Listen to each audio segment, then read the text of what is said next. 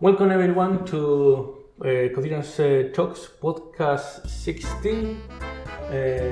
I'm Jorge, your host as always, and today we have with us... Hi, I'm George. I'm co-founder and CEO of TechBeat.io. Hello, I'm Mash. I'm the co-founder of Codinas. Hello, I'm Ruth, and I'm the office manager from Barcelona office at Codinas. Today we are going to be talking about learning. So I'm going to start with the easy question, or hopefully. We'll be the judge of that. Why are you interested in learning? So let's gonna start with you, George. With me? Before I start, I want to ask, what do you mean by learning specifically in software engineering or learning in general? Well, is there a difference between both of them? Well, sure. I mean, the subject is different. One is more broad, but I can say in general when I got interested. I think for me it started maybe 4 or 5 years ago, when I was about to undergo a career transition. So I was working at a design agency. I was doing a bit of design. I was doing a bit of coding, but I wasn't sure what the next step was. It was very unclear for me. And being in that kind of period, I think the first thing that jumped to mind was to do a master's degree and spend tens of thousands of dollars in the US to do that. And I almost did it, but then I realized this is not going to answer any of my questions. And so what I did was I took a year out where I went to people that I really admired their work, and I spent 3 to 6 months with them, just learning from them. And this is kind of when I first, for me at least, saw how it's important to understand what it is you want to achieve and then kind of figure out the steps to do that. And that's kind of when I first got introduced into the world of learning. Then I created my first startup in the space, which was around mentoring, and now I have the second startup. But that was, for me, the event that kind of triggered this exploration. So I'll answer it from a general point of view. I think I know now that learning happened to me rather than me having a specific idea about how to learn. I actually became aware that learning is something that you should be thinking about, and you should have you should be deliberate about it. Is quite recently, in fact, when I had my first apprentice, and it took quite a long time to get them up to speed. In fact, it took over 2 years, and then when I had the chance of having to as my second apprentice, I thought to myself, okay, I'll give her a much better chance by first me understanding how it is that I should mentor and teach. And that's when I became more aware of what learning is. And that was, so for me, kind of having that teaching was the best way of actually understanding that learning is a deliberate thing. Up until then, it was something that happened to me more by accident. I was lucky in cases, and also I had just accidentally had a good attitude towards it. Okay, Ruth, as you have decided to join this podcast today, anything that interests you about learning? Well, why you wanted to? Good question, because in my case, I was always on my comfort zone for most of the times, on my jobs, on my hobbies, with my mates. And once a time, many years ago, I have decided to move outside this box and outside this comfort zone and start trying to understand how people make decisions, big decisions, and how they take care of the decision, both on the people involved on that decisions. So I wanted to understand how management works, because I was quite tired about being an accountant for many years. And I was the time when I was just jumping onto the office management, workplace assistance, and so on. And that was the time I have decided to learn how management is and how a workplace can be a better place to work. And that's why my challenge. That's was my challenge in the sense. Try to understand things I don't understand, to then be able to help others and teach others and mentor others as well. Okay, so a couple of things that both of you, Mas and Ruth, have mentioned is about teaching and mentoring. But why is it important for you to understand learning as a concept to do that? Who is that? You start, Mas. Okay, so all right.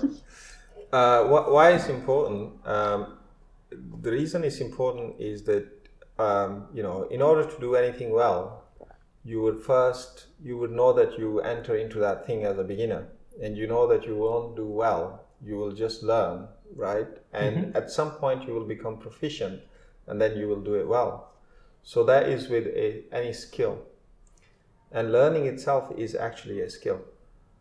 So you can just stumble through it and not think of it as a skill. You will, of course, build a kind of skill, and it will happen as you go along through experience, but it's not deliberate.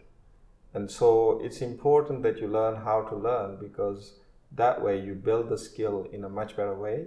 You are more aware of how you learn, and you get better at learning. Do you want to add anything over there, Ruth?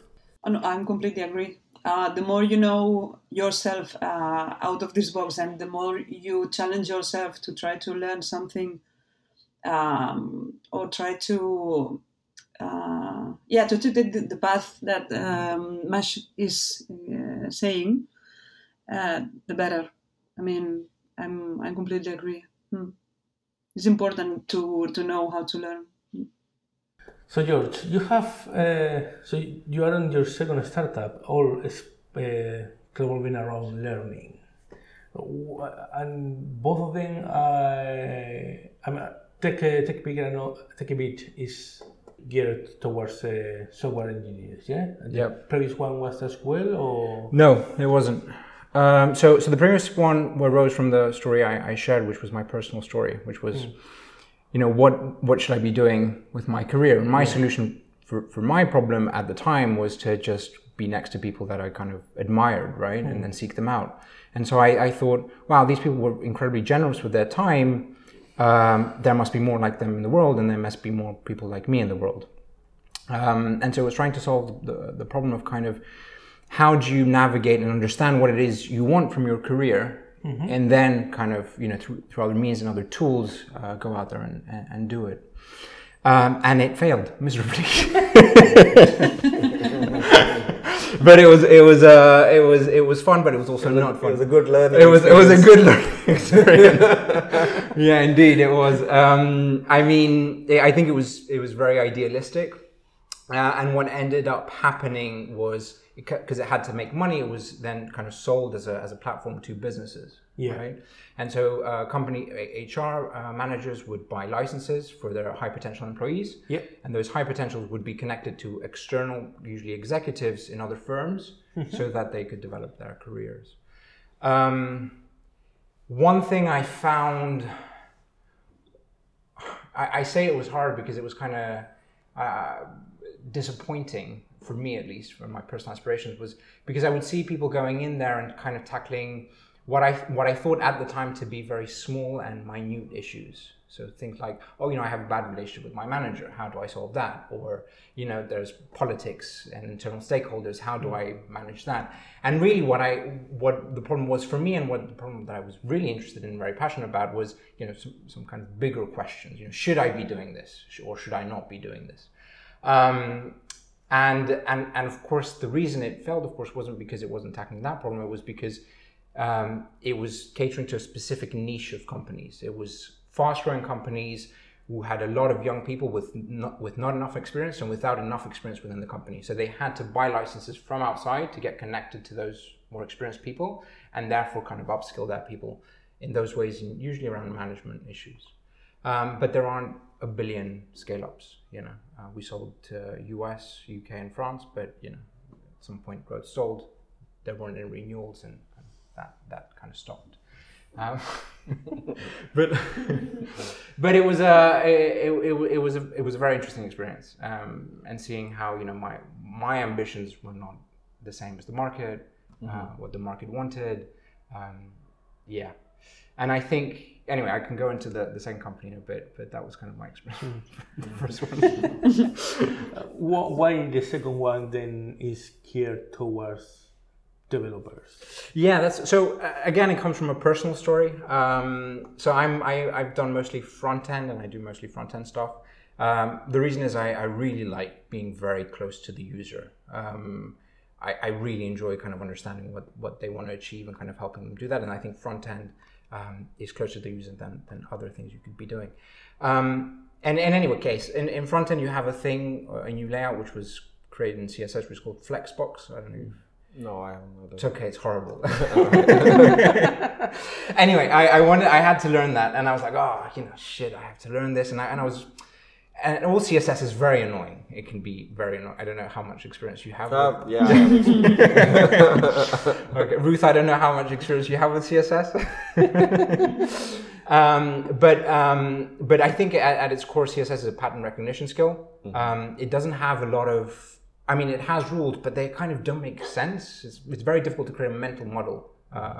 And so with Flexbox, it's kind of more about memorization rather than kind of understanding what the mental model behind it is. And so I was reading tutorials, and I was watching a few videos, and I was doing a few practice things, and it just couldn't, it just didn't stick. And I had a friend at the time who was reading a lot of scientific literature on learning. And he shared, he told me, I bet I can create a small prototype for you, which will teach you Flexbox based on a few research papers that I read. I was like, okay, whatever. And he gave me a crappy piece of software, and I spent like 2 hours on it. And at the end, I could do Flexbox. I was like, this is cool. Like this is, I was not expecting, to learn Flexbox and kind of not know, like it was a very painstaking experience with, tutorials and that stuff. And I said, okay, maybe it could be applied to other technologies. And so that's kind of what this company is doing. It's taking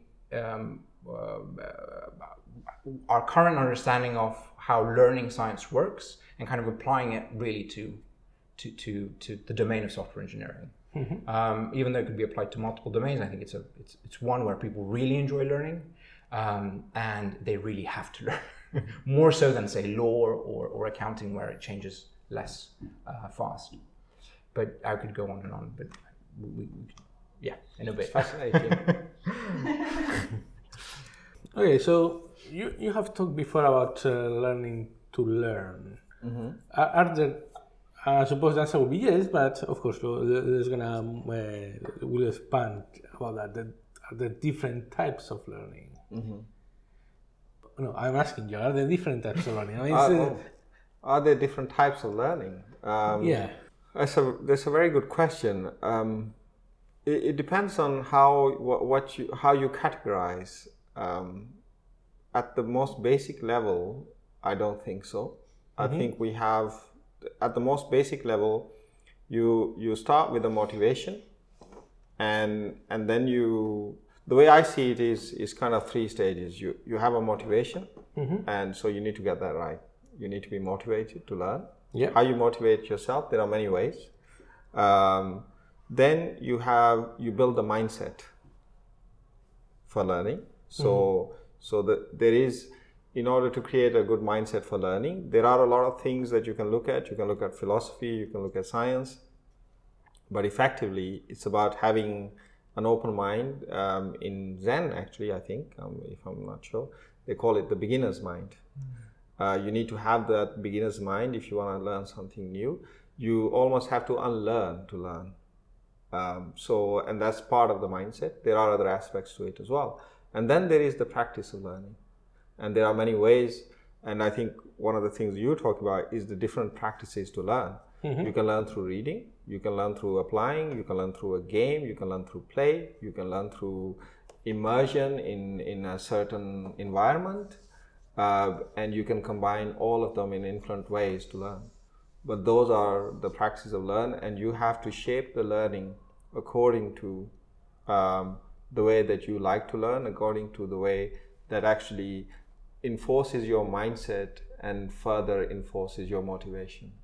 So to me, that is the basics of learning, doesn't matter what you're learning. I'm thinking about this linguistics professor that I read once about. One of the, I think there were only like 6 or 7 people in the world that could speak ancient Chinese. And the way that he used to learn a new language, I mean, he actually knew like a massive amount of them. It was get a book, a book about the grammar of the language, read it front to back, and then start practicing, which is something I've never been able to start to accomplish. So that was his main style of learning in terms of language. For you, which is your main practice? I think this is why I said that, that learning and what I said about motivation, mindset, and practice, and you're talking about practice, it's actually, you are part of that context. So the thing you need to learn and what kind of person you are creates the context, right? And so that's why it's different for everybody, I think. For me, it depends on what I'm learning. So ideally, I like to jump in before I want to know more, right? So theory for me is all well and good, but for me, I need to ground it in practice. And even before I go through too much of the theory, in order for it to really stick, I need to have some kind of feel for it. In fact, in the book, I think it's in the book Mastery, I think it's Robert Greene. He describes a scenario where he basically it's a rock climbing instructor, and he basically puts the harnesses on these absolute beginners, and he puts the harnesses on them, and he says to them, "There's the wall, go climb." And everyone's kind of thinking, how, like, teach us something first, like how to do it. They said, just go and just climb, see what you can do. So they kind of struggle for about half an hour, and he gets them together, and he said, you had to immerse yourself in the environment before I can start telling you anything, because I can be telling you stuff, and if other aspects of your perceptions are not engaged, then it's an abstract thought. It will not stick. But now that you could feel it, you could see it, you could, you struggled against it.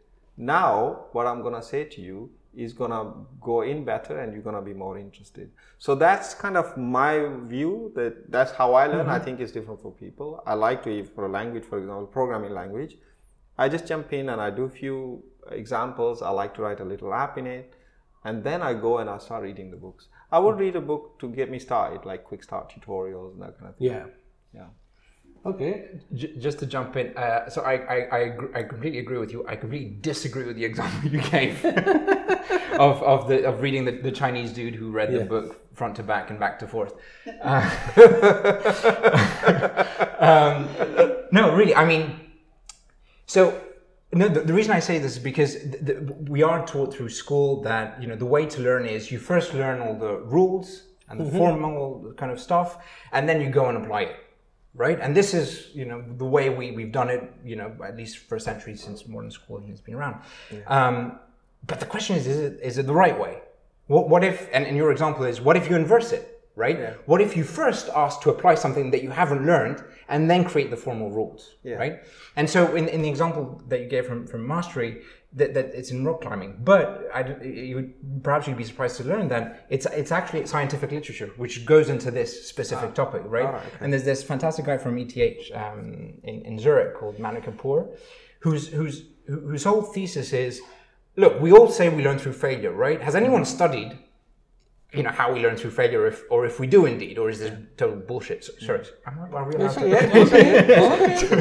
It's an adult audience, I think. At least in age. I don't know about mental age. Maybe you can bleep it. And so he studies this, right? And he did he posted a great paper the other day, and the story is as follows. He went to a classroom, or a math class, and they were trying to teach standard deviation, the concept of standard deviation. So these kids had never seen what this concept is, right? And he took a class and he taught it as it's normally done. So you give them the formula, you give them the definition, and you kind of ask them to apply that. And then he went to a second class where he did something very different. He gave them a table of football players and their scores, and he said, which one is the most consistent player in terms of scores, right? And the concept of standard deviation, that's what it does. It tells you it's a thing of consistency, right? And so he told them, you have days, you have days to figure this out. You have to solve this problem. This is the problem you have to solve. And then they came back and he said, do you want to learn the solution now? And they had tried all sorts of different ways to answer this problem. And they said, yes, of course. And then he explained the solution to them, and then they gave them tests, right? And then they compared the control group to that second group. Now, what they found was very interesting. First, they were more engaged, like it's because they had suffered to solve this freaking problem. The second is they could solve the formulas in more or less the same way, but they could transfer that knowledge to other problems. So not just about football players, but to other problems in the world much better, right?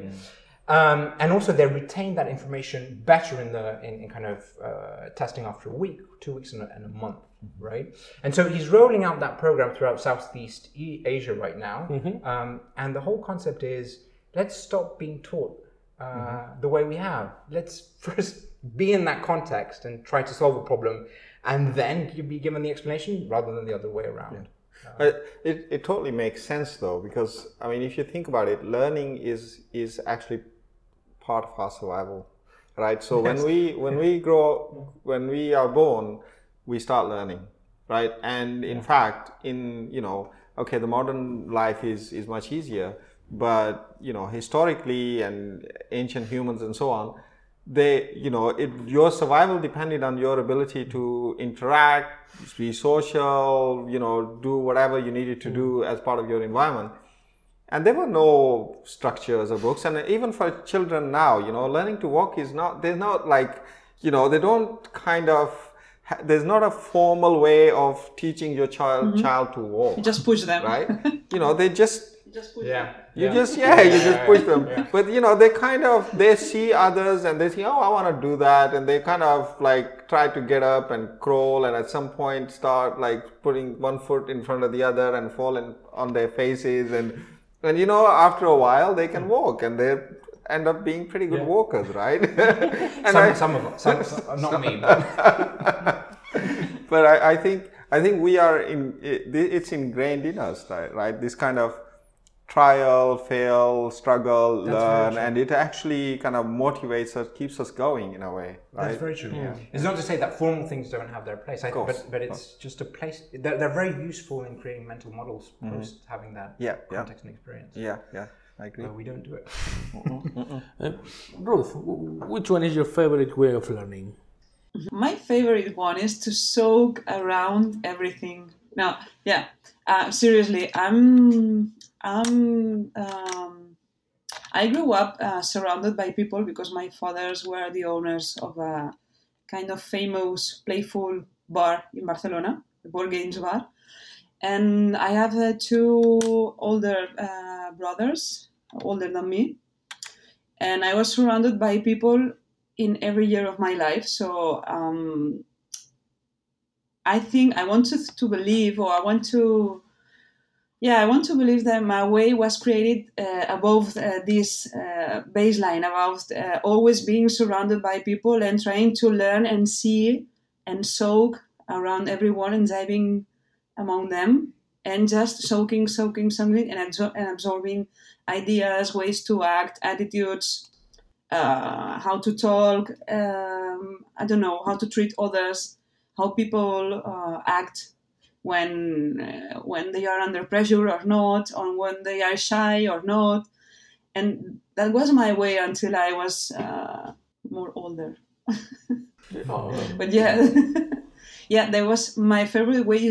That's one, to listen a lot, to see how people interact between themselves, Even if I'm not chiming in on the conversation, just seeing and listen, and try to absorb anything.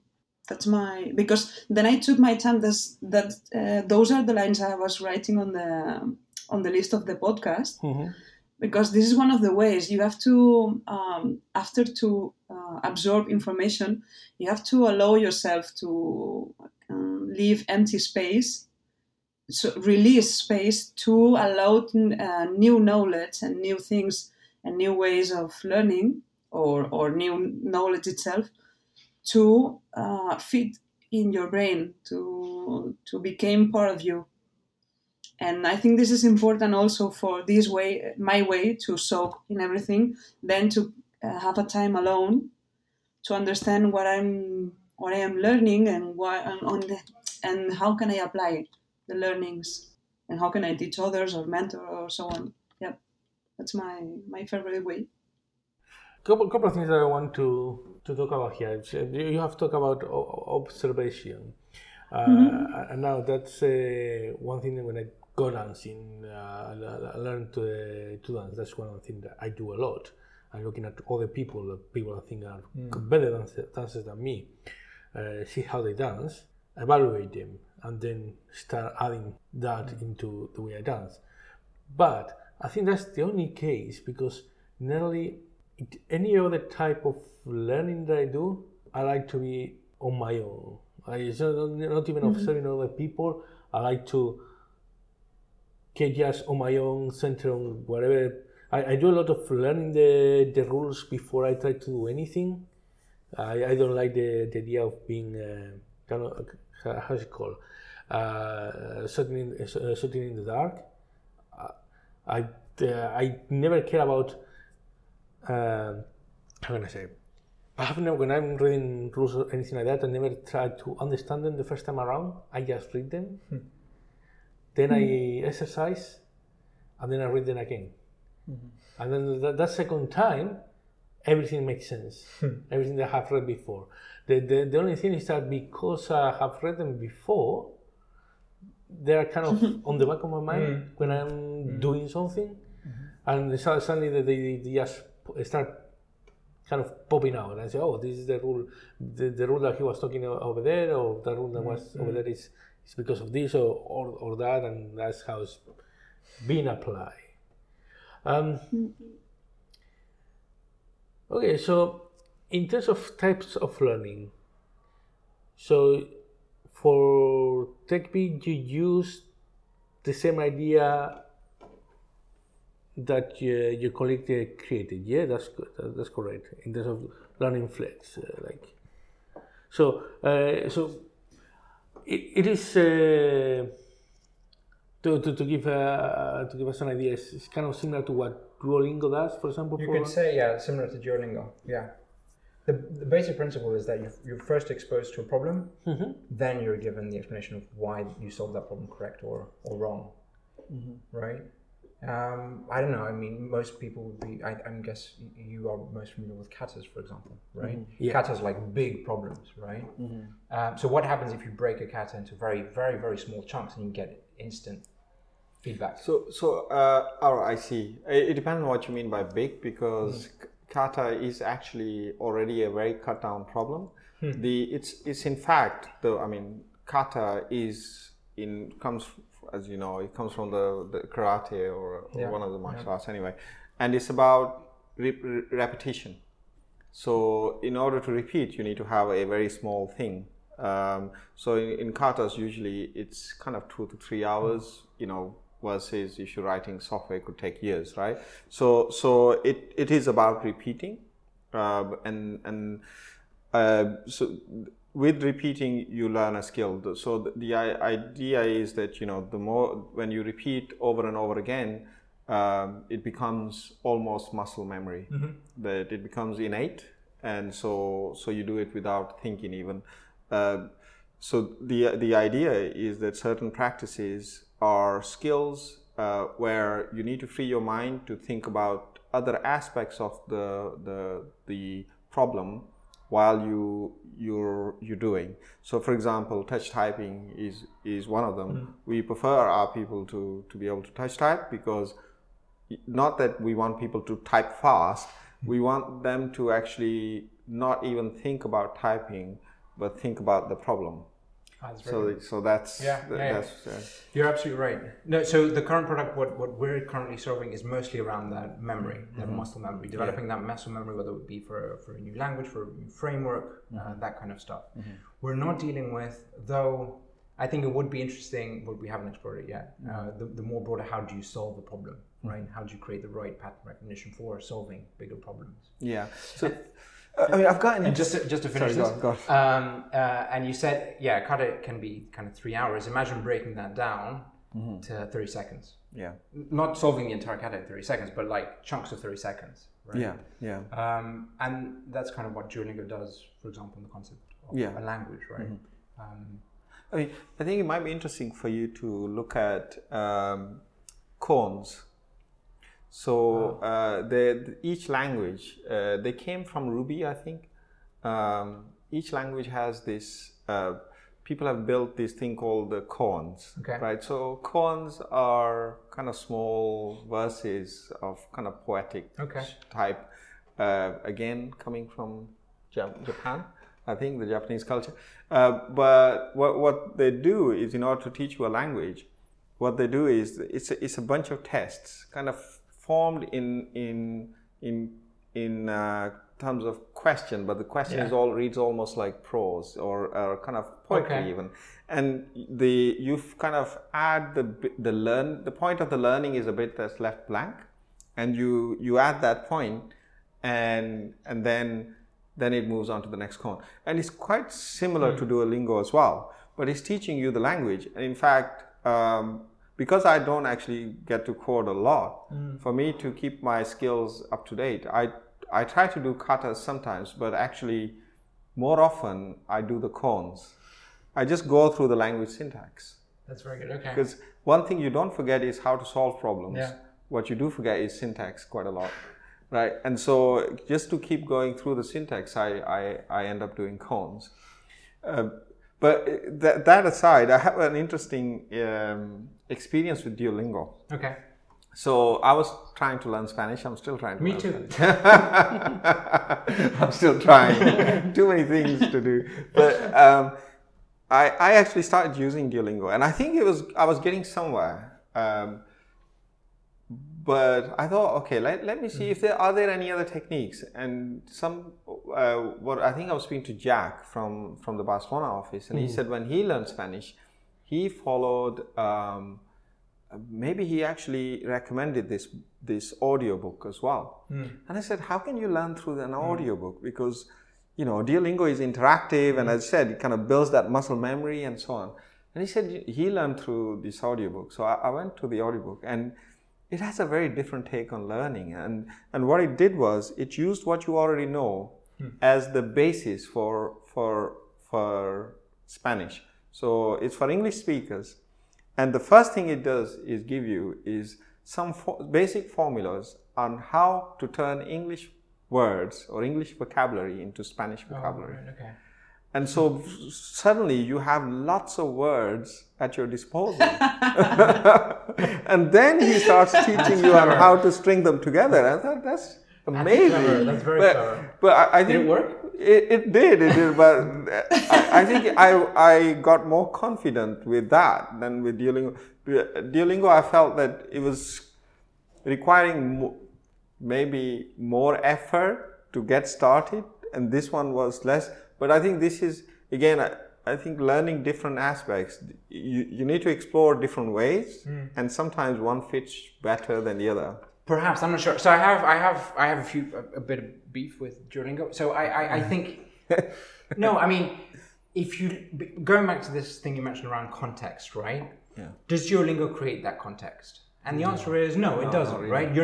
When you go into the chapter restaurant, you're not in a restaurant, you don't have a waiter, and you're not stressed about ordering your food or your drink. Yeah. You just have to, tap, right? Yeah. So it's very, I think Duolingo is a very good, in the context of language learning, it's very good to memorize kind of words, but is it the optimal way to learn? If you need that context, probably not, right? The optimal way, at least for me, I don't speak Spanish. Duolingo hasn't succeeded. No, same here. But I did learn French at the age of 21, right? And the way I did was I went to France and I lived there for 3 years, right? So,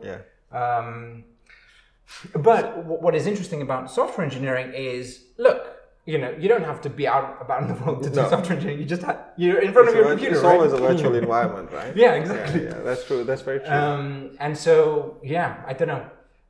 But what I find interesting also, around the techniques that you mentioned, right? So I'm going to check out Koan. There's another with a K or with a C? Koan. Oh, Koan. Koan. Koan. Yeah. I may not be pronouncing it right at all. Oh, Yeah, you mean you said, Mash, it was a Japanese technique? Yeah, Koan. Koan. Yeah, because the Koan is your biggest question on your life. Oh, okay. When you go to your master, because I was reading about Koan, your Koan is your biggest issue and question related to your overall life. So you go to your master and your master says to you, what is your Koan? I see. Apprentice. Yeah, and you have to work and to, you have to, how do you say in English? You have to work upon this topic, your Koan, your whole life. Oh, I see. So you have to frame the right question. You have to, like, you know, in the Hitchhiker's Guide to the Galaxy, you know, what is the question? What is your question? That is a difficult question. But okay, let me go with something that you have talked. You have mentioned about the most optimal way of learning. That Duolingo, in this case, where you think it is not, probably is not. So, how we can find that optimal way? What will be? Is it going to be the same for everyone, or is it going to be different? I mean, as you say, Jack found this other way of doing learning Spanish with this audiobook. I mean, I know that there is this famous saying, 99% effort. Our learning. 99% effort, 1% talent for learning. Okay. Yeah. Okay. But it is that correct? And it is is it just effort, or is more than just effort, or is just having effort is not enough? Is maybe it is having the appropriate way? I can answer that. So the first answer is like 99. Of course, you know, it's not accurate. All statistics are lies, or 100% of the statistics are lies. But anyway, I'll tell you my view on this is that talent can help you succeed. Lack of effort will definitely make you fail, whether you have talent or not. And my view is that yes, talent can help for sure, but it is not the key ingredient. Effort is the key ingredient.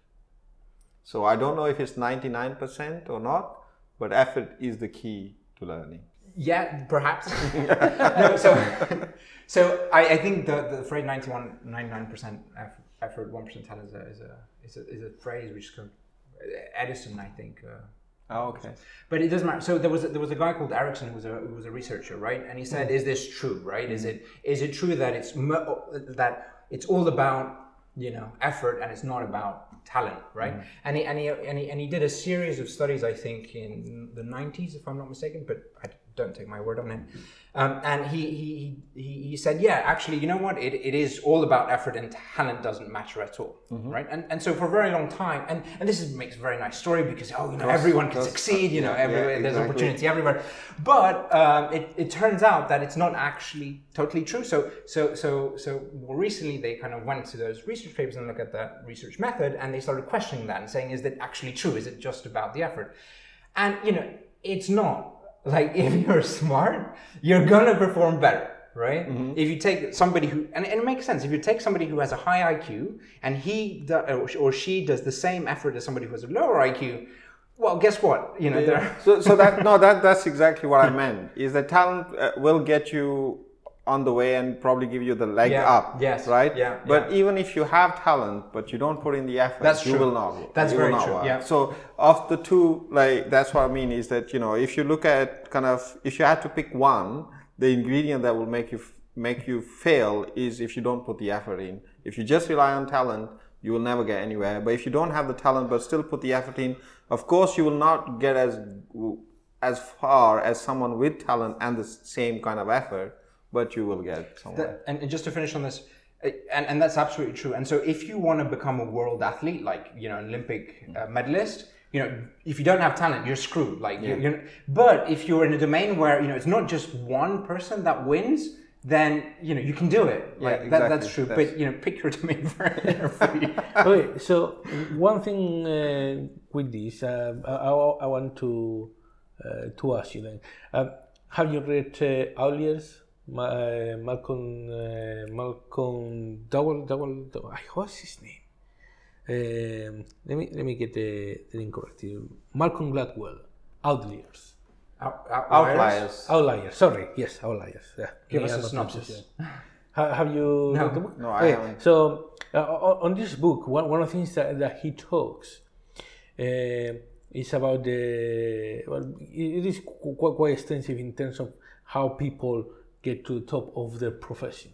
And one of the things that he talks is that, and he does put quite a lot of importance into effort.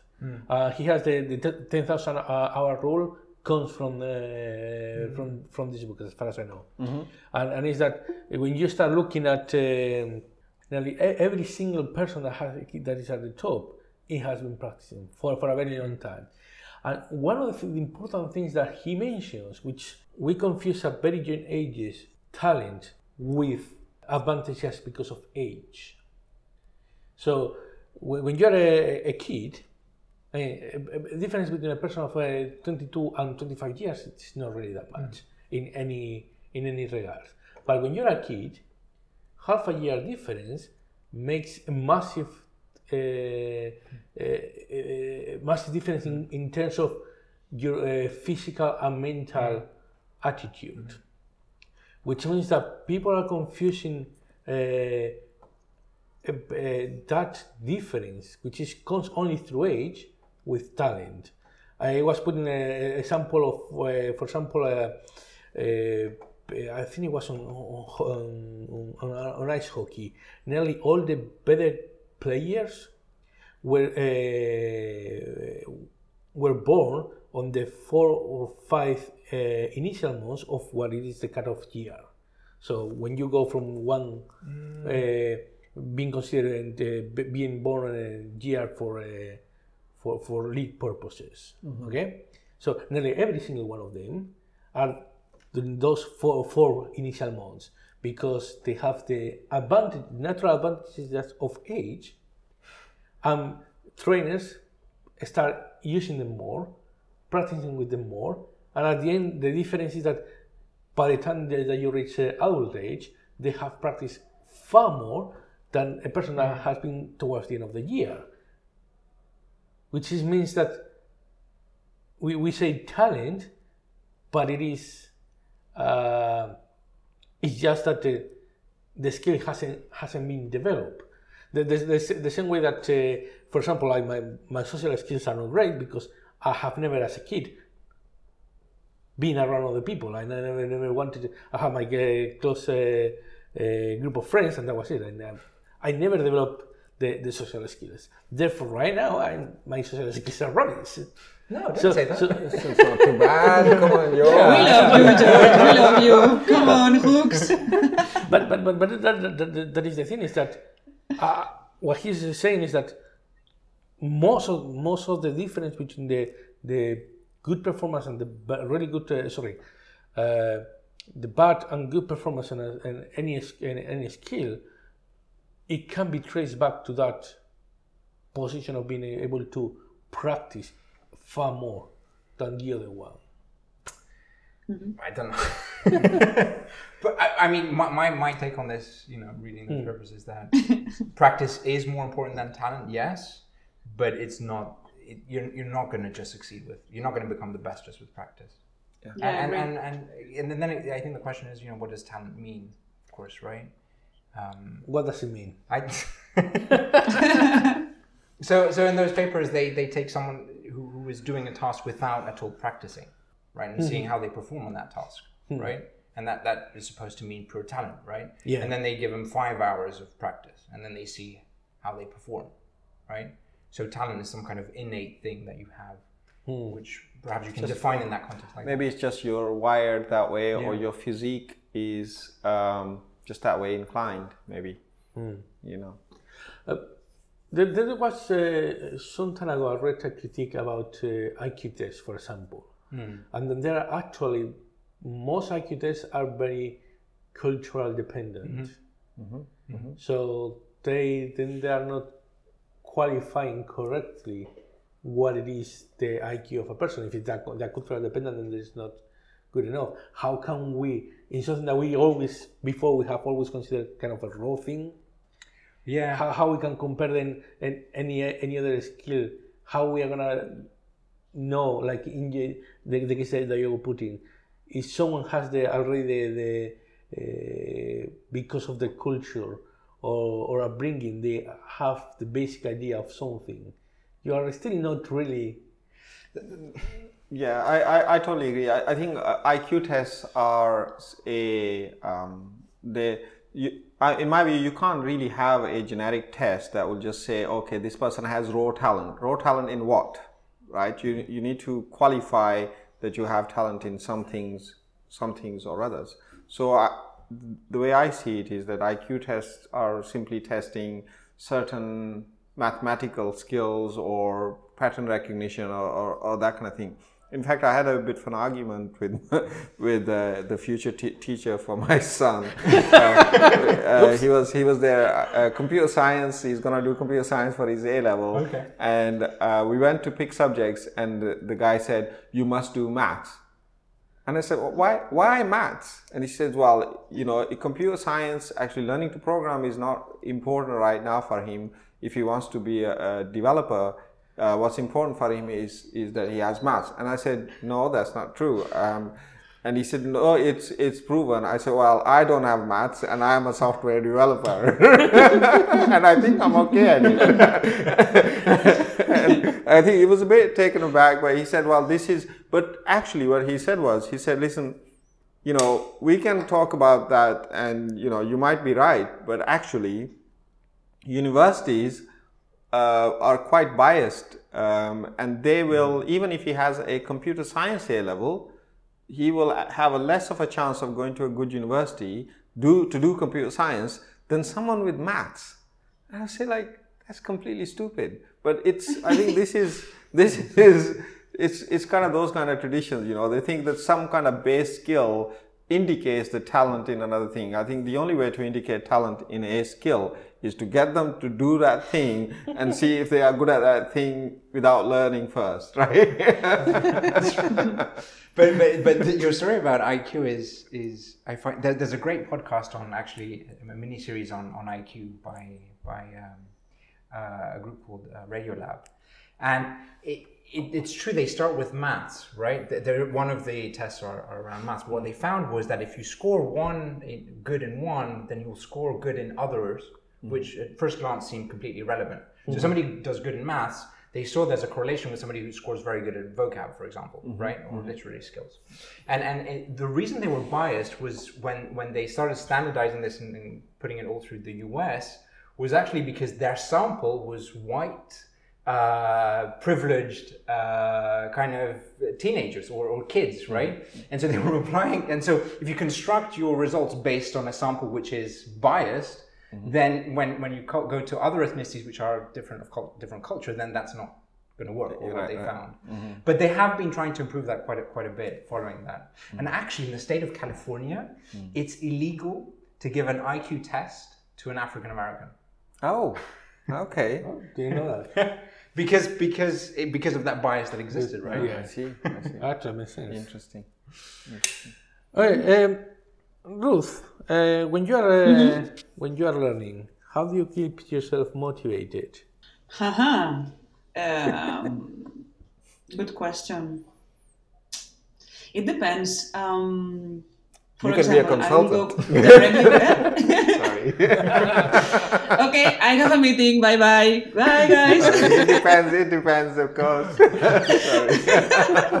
No, I mean I will go directly with examples because I was thinking on that. I think it is directly related the motivation with what you are learning. Because, in example, I do music. I play the bass, the guitar, and so on. I learn English through music and board games. I never lived outside Spain. I never. I work on a vast-based companies with many cultures, but in terms of learning, I learn English through music because I play music. So my motivation always came from music. Can you repeat? We lost you for a second. Yeah. From which point? When I was learning. When I was learning, yes. Okay, so we have some technical difficulties. We'll go back to Ruth whenever she's come back. Motivation, and it's something that you took towards as well at the beginning, Mass. What motivates you? How you keep yourself motivated to learn? It's a very good question. And so in terms of motivation, the way I think of motivation is you have kind of this intrinsic and extrinsic motivator, and the book Drive actually talks a lot about it. I think if you base your learning on an extrinsic motivator, at some point you're going to run out of steam. Yeah. Or at some point, or even you may even reach your goal or external goal. Maybe that's, I don't know, getting that next promotion or so on, and you will stop. Or, but if you use an intrinsic motivator for learning, then it's a different matter altogether. And my view is that learning is actually, you should be learning for the sake of it. Okay. So, and that's the only way and the way you learn for the sake of learning is when you start building habits around learning. So it becomes part of your lifestyle. It's not, you don't learn because you want to get to something, you learn because that's what you do. Yeah. Right? It's like you go home and turn the TV on, right? Yeah. Well, why do you turn the TV on? Because it's built into your habit, and when you start doing it, you kind of relax. But actually, you can adopt learning practices that help you relax as well. Learning does not has to be energy sapping. It can be energy giving. So I personally think learning, if you can make learning part of your lifestyle, then you will always have the motivation to learn. Okay, so you were saying, can you finish what you were saying before, Ruth, about? Yeah, sorry, it wasn't on the line of Mash saying right now. If learning is about your culture and an habit, then if you love to learn, you will learn everything, or at least you will be able to learn the basics, or try to understand the context at least. In example, besides the other one, now I'm doing a Java course. I'm trying to understand Java. Why? Because previously I was trying to create a website on PHP for my friends because we were playing online and so on, and I was just trying myself. Yeah, you can laugh. Okay, you can laugh. PHP is but fine. I did. No one but I is did. laughing. I did. I wake up a website on PHP myself on my own, and trying to understand what's going on with this code and what's this, what's the server, what does it mean Apache? Apache is an animal, come on, and these kind of things. Apache is a tribe. Yeah, no, that is in Spanish. Oh, I see. So in Spanish is Ticun? No, Raccoon. Raccoon, yes. Raccoon is an Apache. Yeah. Apache, It's in the later claro. Duolingo lessons. Oh, okay. Come on, Mash, come on. Apache. Sorry, I didn't know. Sorry, carry on. And that was my attitude of learning. I love to learn, and I had a family who were always learning because they have a couple of business, and that is the way I grew up. So my habits are always learning. Even now in the podcast, I'm learning. To speak better English, to know George accent, to talk about learnings. Yeah, I mean, lack of connections, blah, blah, blah, always is a learning. So this is my example. Now I'm trying to understand Java, and I'm doing fine. But I think it has to be an habit, and motivation have to come through things you like. And if you like to learn, then you like to motivate yourself. One interesting thing that you have just said about keep practicing, and earlier on you mentioned learning to learn, which that means that how you learn is a skill, and therefore it's a skill that you have to practice often, not often. Because I mean, there are skills that you stop doing it, you forget about it. Other ones, like a bike, once you ride a bike, you always know how to ride a bike. What do you think happens with the learning, with the skill of knowing how to learn, George? So Mash said that I didn't. Well deflected. I have to think about that. I can try to answer. Go for it. I don't think you lose a skill, but if you lose a skill, I actually talk about skill as an aspect of knowledge, and knowledge has a half-life, and skill is an aspect that has a very long half-life. So if you read something, it's also knowledge. You learn it, but then you forget it at some point because you didn't practice it. And skill actually allows you to practice until it becomes innate, and then the half-life of that thing is much more. And in fact, if like learning to ride a bicycle, it comes through practice, and the span is smaller because I would argue that it's a simpler skill. Learning is a much more complicated skill in my view because it has many aspects. It has, there's aspects about practices, how you train your mind, all these things, right? So I personally don't think that once you practice enough learning, or you become skilled at learning, or different aspects of the learning skill, that you kind of, if you don't do it for a while, that you will forget. Well, my first question is, why wouldn't you do it for a while? Maybe you were, I don't know, stranded on a desert island or something, and maybe you didn't do it for a long time. But I think once a skill becomes innate, when you pick it back up again, it's just a refresher. You kind of get up to speed again very, very quickly, even if you haven't done it for a while. So that's my view.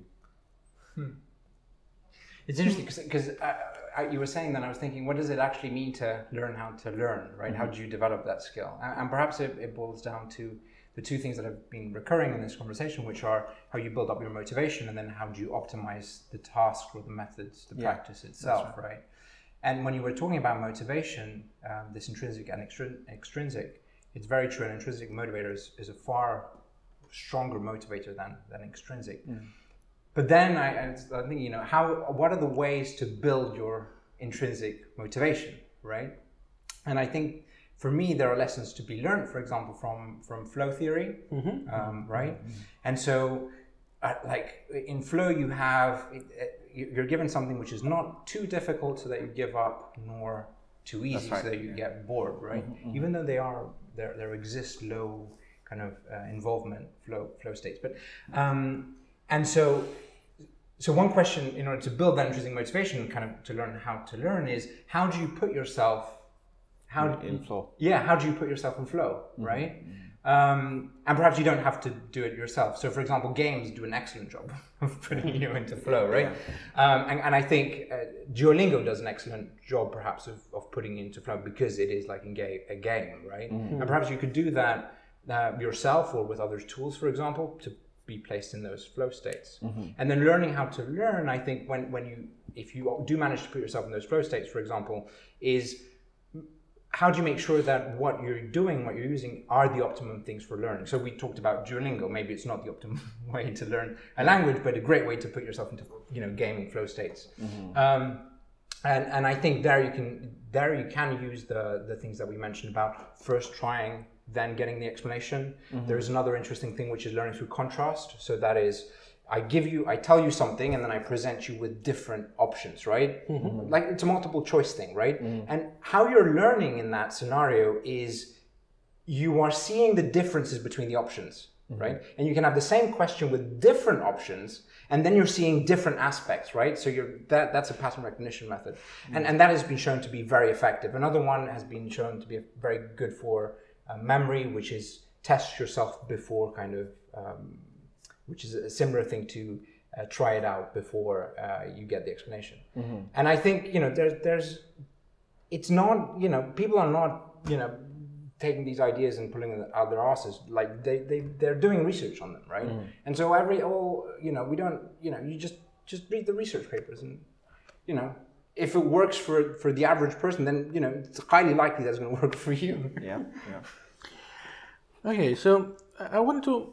The last couple of days, I've been in a presentation skills course. Now, over there were two women that work for a company called Literacy Planet.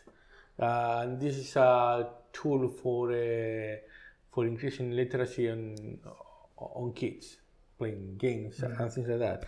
And one of the most important statistics, when they had the kind of sales presentation, and during the presentation course they improve it, that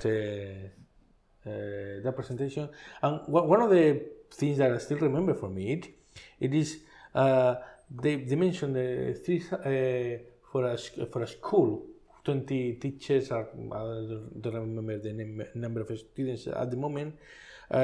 Thanks to the use of Literacy Planet, the teachers were able to save 3,171 hours during a term, that they didn't need to actually take care of markings or anything like that, because they were able to use this tool. Now, we are all working on software companies, but how important, when I saw this and I said, technology is making a difference in learning, is it the case? Do you think it's the case that applying technology, you are creating a tool for technology that is an application itself, doesn't make a big difference? That doesn't make or it is one-to-one with a person better, or is I don't know, how important is the use of technology on learning? Well, yeah, I'd like to hope so. Exactly. But so is it okay, better? I don't know. Bye-bye. What technology definitely does is it scales stuff. Yeah. Right? So, most people cannot afford a one-to-one tutor. Right? And so what do you do then? You either leave them uneducated, or you offer them something which hopefully has the same standard, but even if it's suboptimal, then at least they get something, right? Yeah. So if you think of the big kind of thing that happened with MOOCs, right? And they've been criticized about completion rates and all of that, but at the end of the day, loads and loads of people didn't have access to that content, right? They didn't have access to those courses. Watching a great lecture from Stanford or MIT, whichever university in the world, wasn't accessible to the average person in India, for example, right? And now they are. Is it the same experience?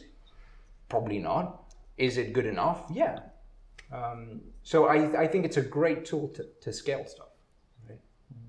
Right? I personally think scaling, and also certain experiences that that you can virtualize. I think kind of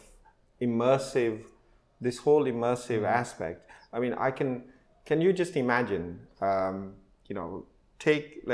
on your Oculus or whatever, and suddenly you are in a bar or in a restaurant, in that situation where you're asking your French waiter for you're ordering your meal, right? And the software is reacting to your speech. So when you're speaking, they are kind of replying back to you, and you immerse yourself. And immersion is a great way of learning. And software can allow you to immerse yourself or make those experiences more accessible. I think. You're very true, and you took the case where it's very difficult, to create that virtual environment, perhaps, right? Because you have to simulate the interactions. But imagine in the world of software engineering, where if you're in the world specifically of coding and not working in teams, how easy perhaps it is to simulate that environment, right? And make it an artificial one, right? And then indeed, imagine then in software engineering, if you imagine these artificial agents, whether they be your team members or messages on Slack, and perhaps creating that entire simulation, how would that work? I don't know. It could. I mean, there are certainly some certain skills that are actually very difficult to teach, especially what we call kind of soft skills, right? So handling a conflict, right? So someone is being rude at you, and you need to be able to handle that well in a calm way, right? And if artificial intelligence or knowledge-based systems, you can have an interaction in a safe environment with something, and it's not embarrassing because you can, no one's listening. Or maybe Facebook is listening, but no one else is listening. So and then you can really practice, because a lot of the times you have to, especially tough situations where you just dropped into all of a sudden into a tough situation. I think if you're able to practice that, it'll be quite good. And these kind of conflicts, it'll be great to kind of give your teenager some. It's like, here is how you manage conflict. Okay, this boy is saying something nasty at you. The first thing is not to kind of punch. The first thing is to try to understand, and how are you going to interact. And that could be quite a nice thing. I agree. Okay. Anything that you want to talk about that we haven't touched yet? No, anything we haven't touched? Yeah, probably many things. So there is one thing that I find extremely intriguing, is this notion of creative active, and where learning, you're not just learning, but you're creating new knowledge. It's invention, which I think is the next step from learning. I personally find it very, very intriguing, is because when you actually get to a particular point in a particular area of knowledge or skill and so on, you may have multiple other disciplines that are kind of intersecting. And that's a rich ground to start creating knowledge. And my view is that, especially in the software industry, we don't do that enough. We are really good consumers of other people's ideas, but like new ideas, especially in the domain of building software. A lot of the ideas we're really using from 70s and so on, and there's not I see new frameworks and new things, but maybe I'm not in the right area, but I'm not seeing groundbreaking ways of building software. Really? What if you think of all the things that are happening in like machine learning, for example? So machine learning, for example, if you really look at it, it's it's not a new discipline. It's a very old discipline, and it's only just becoming. And a lot of it is not even, we call it machine learning. A lot of it is often branding, it's statistics, or, things like neural net. I did a module in 95 or 96 on artificial intelligence at a university. And those were the ideas. I'm not seeing a lot of new ideas. I am seeing more computational power to be able to brute force and learn and, kind of train algorithms in much more meaningful way. And we have more data to consume. But I'm not seeing like groundbreaking. The only groundbreaking thing I have seen recently is quantum computing, and that kind of to me is like, yeah, this is new, but like. Well, yeah, well, I mean, when it gets actually, we can actually use it. Maybe we'll come. Yeah. I don't know. So yes, these ideas. Well, neural networks and kind of these ideas were coming from the 90s, if I'm not mistaken. But they didn't have, like, I mean, I've spoken to a few researchers in that domain who were doing research in the 90s in that field, and they were like, nobody, we were looked down upon as in, our models don't work. Mm-hmm. And now I was talking to a guy who was at P&G. He was head of the AI division, and he was saying, in the 90s when I was doing my PhD on this, nobody was looking at me. And now, for some reason, like everybody is in that field. And according to him, and he's treated like a superstar, and according to him, it was because there has been more data, indeed, mm-hmm. But he was saying that those algorithms have been refined. I'm not an expert in this field at all, but I'm just sharing what he mentioned, right? And so, I think what I'm going towards is it not the case that you have something in academia and then its impact on the real world is maybe 2-3 decades down the line? Isn't this how research always works? Well, maybe. I think software industry, I think there is as much, or could be as much, or even more innovation in the actual real world, or not that academia isn't a real world, but let's say Freudian slip. Yeah, we saw your reaction to the teachers, with your son. but yeah, I think there is. I mean, certainly, innovation definitely comes a lot from the academia, but the other way is also correct. Like I was actually more thinking. I think, certainly there's been advances in AI. I think there is more usage of AI rather than the advances. There has been, there are new things coming through like quantum computing. I don't know how old the actual theory is, but now it's becoming more possible. What I was thinking of is, and this is something Michael Feathers actually talks about as well, is the next generation of tools to write software. And I'm not seeing a lot of innovation in there, because if you think about it, some of the best languages out there are, the ones the most used are C-style languages, or, even JavaScript is a C-style language. And they come from a long way away. Things like Clojure and are becoming popular again.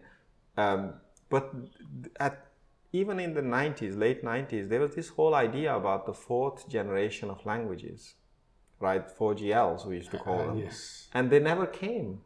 What were 4GLs? So a 4GL is effectively a new abstraction on the current level. So they would call a 4GL, for example, like one of the 4GLs was like, Sage accounting system. It was a domain-specific language that you would build accounting kind of flows in, right?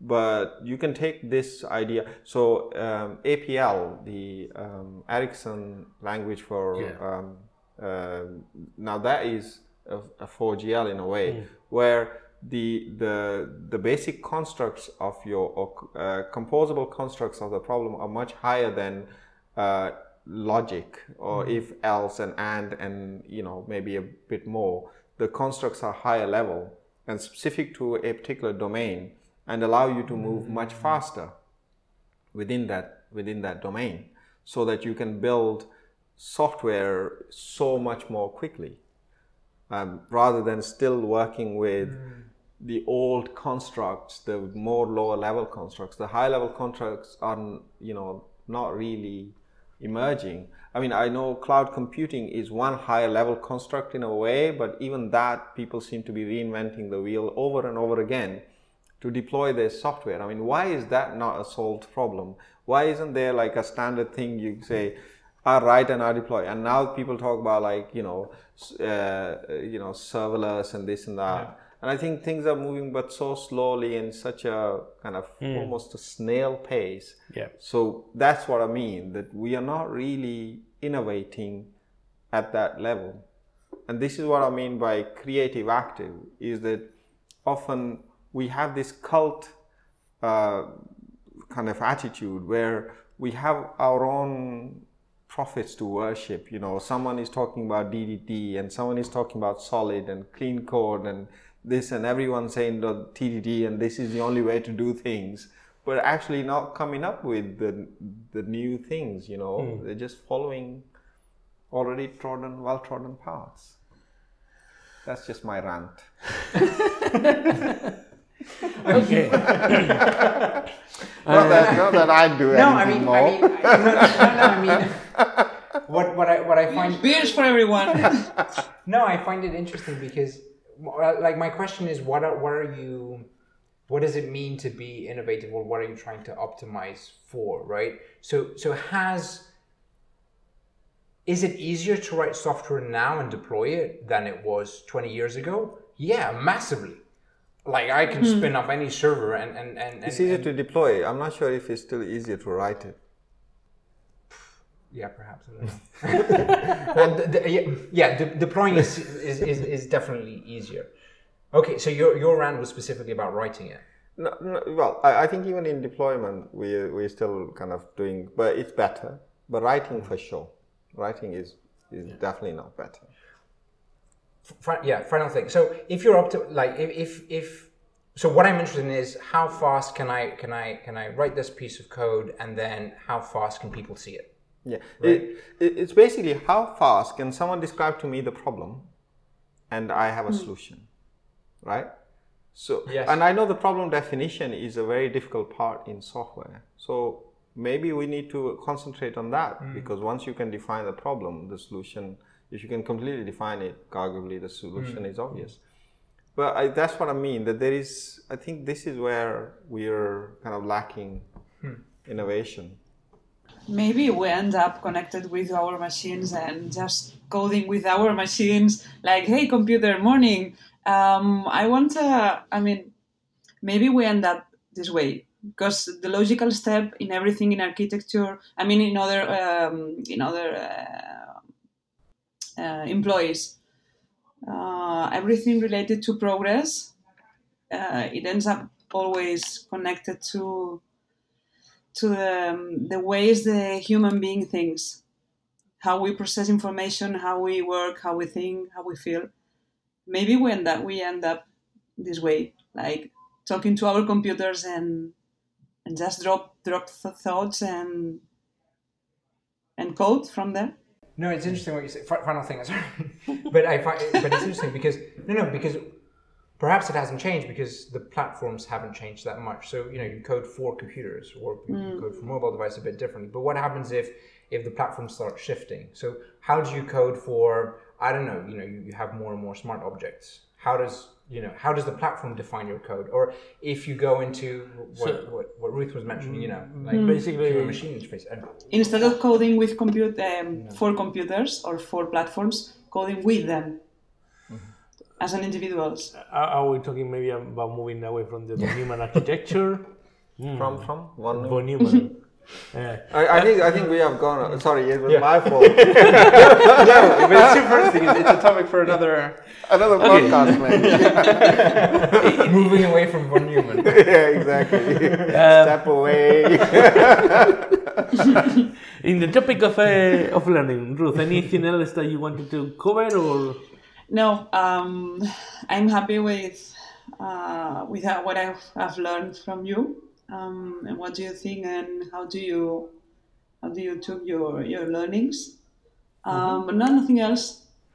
It has been a learning itself. Indeed. Good. On that case, thank you everyone for being here today. Thank you. Thank you to our listeners, and bye-bye. Bye. Okay. Bye-bye.